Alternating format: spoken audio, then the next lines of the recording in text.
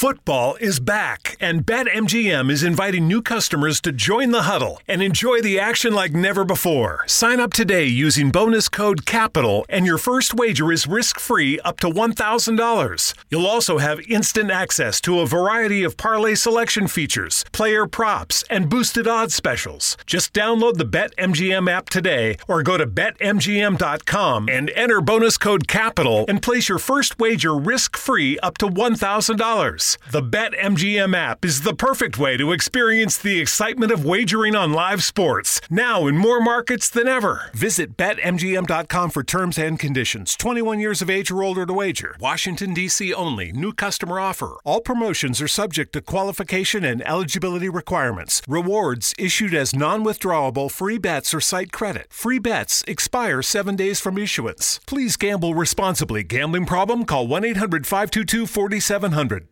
Today we're going to do something a little different. We're not going to talk about a specific film, but rather we're going to ask the question of why should we go to the movie theaters, right? Why do we spend our $10 to $20 ticket, depending on where you are, to go watch a movie when you can probably watch it at home? And I can tell you there's a deeper impact that we have, especially thinking about our Christian faith, and why going to the movies is actually really important for that. So I hope you join me as we go back to the movie theaters. My name is Cameron Della Torre, and this is The Patron Saint of Film.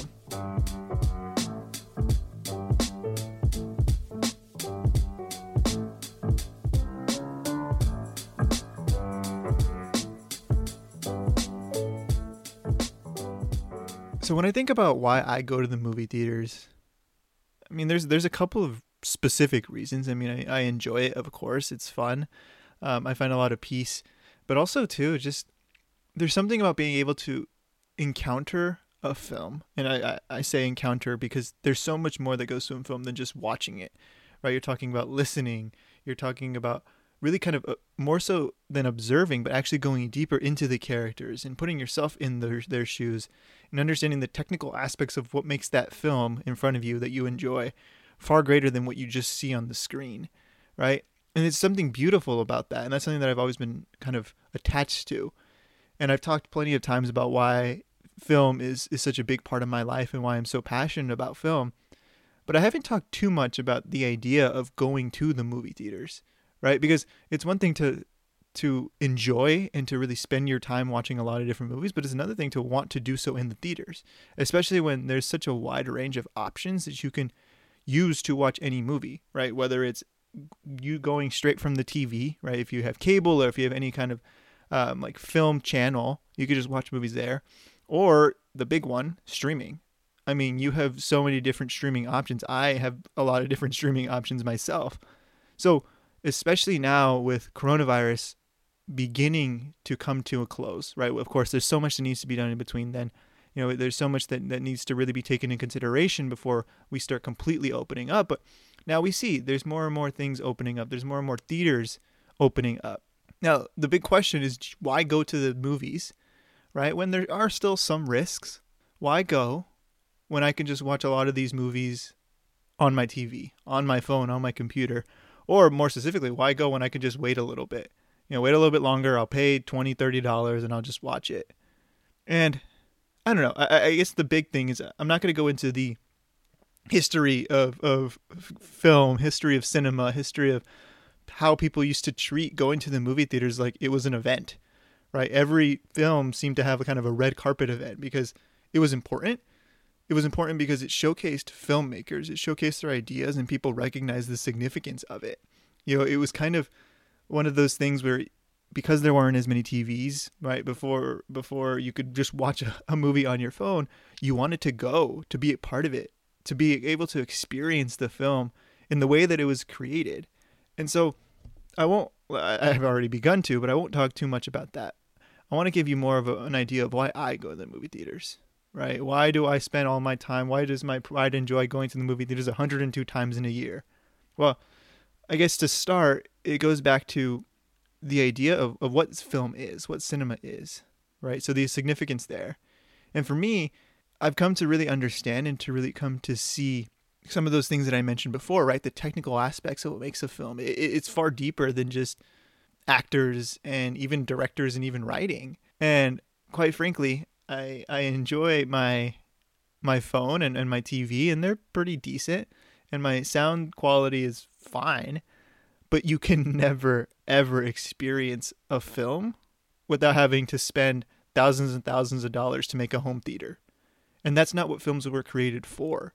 I mean, imagine watching a film like, I don't know, like A Quiet Place. We just talked about A Quiet Place, right? You have to be able to experience every single part of it. Every sound has to be taken in consideration. And if you're not watching it in a theater, you're probably going to miss a lot of those things, right? You're probably going to miss a lot of those things that make A Quiet Place actually so special. So you're going to be watching it for the film that it is, which is a great film about a family trying to survive, trying to sacrifice and do everything they can for each other. But you're going to be missing those aspects of what makes it a truly great film. The way that it plays with sound, right? The way that it invokes fear through the music, through the shocking tones, right? Or even just through the jump scares. You can't experience that at home. And one of my favorite films, La La Land, right? I've talked about this plenty of times, but I had never seen it in theater. So every time I had seen it, it was just at home, however. And the other day we were able to get a theater that played La La Land, me and my team. And I'm telling you, it was special. I mean, the colors were so vibrant. Just seeing it on the big screen was incredible. It was, I can truly say that it was one of those things where I loved the film before. I knew a lot about it. I learned a lot about it. I wanted to continue to watch it forever, but nothing compares to seeing it on the big screen. There's just nothing that compares. And even my team kept talking about, there was something significant about being able to see it there, to see it in the movie theaters, even just kind of the atmosphere of it, even the smelly, nasty popcorn that you get that's either, really good or really, really bad, really soggy and lame, right? There's even that makes it so significant. And I know as I've went to the movie theaters, generally I'll tell people I like to go to theaters that you can smell the popcorn and it gives you a headache because it's so strong, and where the seats are a little bit uncomfortable, so to the point where you feel like you're definitely not at home. And generally, this is a plug, I always go to Regal if I can. Regal's the best. They're the most Hollywood-esque film chain. So, of course, it's not your old school theaters. They're not great. They're not like the perfect, oh my gosh, I feel like I'm in Hollywood, but just a special place in my heart because most of them don't have recliner seats. I'm sorry, everybody. I'm not going to the movie theater to be comfortable. I'm going to the movie theater to feel like I'm at a movie theater. And it's just the beautiful aspect for me is like, as I think about it, it's like, obviously these are not the same. These do not relate in its entirety, but I don't go to church to be comfortable. Right? I go to church to experience the Mass, to experience Jesus in the Eucharist, to be able to see and encounter him in a deeper way, in a somewhat similar way. I go to the movies because I want to experience the film. I want to experience the beauty of it. I don't care if I'm a little uncomfortable, if my leg is starting to fall asleep. I'll shake it off. It's fine. I just want to see the film. And that's why it's so important to go to see these movies, because the reality is, if you don't, then the way that we watch films changes significantly. And there's nothing wrong with streaming, right? And I'll give you an example. You look a couple years ago at the films like The Irishman and Marriage Story. Those are Netflix films. Now, say what you will about Netflix and their model. I don't fully agree, right? Because they put it in the theater while also almost essentially simultaneously a couple weeks later putting it on their platform. But really what they have done more specifically is they've given filmmakers an opportunity to make the films that they want to make, right? Martin Scorsese was not going to make The Irishman with any other company. And he got a lot of money to be able to put together a film that he was very passionate about. So what Netflix has done and what a lot of other streaming services have done is given artists the opportunity to perfect their art, to focus on their art, to have the opportunities to be able to do the things that they want and to showcase the things that they want to fans. And that's beautiful and that's great. But to see The Irishman on a laptop, on a phone, just doesn't do it justice, right? It doesn't. And there's a beauty to being able to see it somewhere else, to see it on a screen that's bigger than, 48 inches. And I think that's the point of cinema. And I'll give you an example, though, of why that's also significant is even though artists are given the opportunity to make films, right, to make the films that they want through companies like Netflix and such, it also takes away from the opportunity to be able to see the other significant part a film, right? We talked about the significance of going to the theaters just because that's how films often are made to be seen, right? I mean, you think about IMAX, you think about all these different things. Imagine watching Avatar when it first came out. I'm talking about the Blue People Avatar when it first came out on a TV screen. No, you had to be in the theater. You had to experience, right? To experience the special effects. But on the other hand, the other big thing is that film in its essence is more than just entertainment. It's more than just, here is something spectacular. I mean, and something over the top, unless you're watching Fast and Furious, then I guess, go ahead. But still, film gives people an opportunity to express themselves and to express and allow people to see themselves. And we've talked about representation in film before, right? One of which being Spider-Verse. I mean, the beautiful gift of a young person being able to see themselves or feel like that's them, that they can be Spider-Man on the big screen. And how that even relates to ourselves as Christians, to be able to see ourselves on the big screen. However, in its essence, the opportunity to do that, right, to showcase a different culture, to showcase something greater about the human experience is super important. And an example of this is Crazy Rich Asians, right? Netflix was originally going to buy Crazy Rich Asians. They had the plan. They were going to give them a lot of money to be able to do anything that they wanted. But I can't remember if it was the director or the producers, but they said no. They said no because they knew that it was important for people to be able to see this on the big screen. Because if they went straight to Netflix or straight to another streaming service, more people would be inclined to say, okay, I'll wait a little bit and then I can just watch it at home.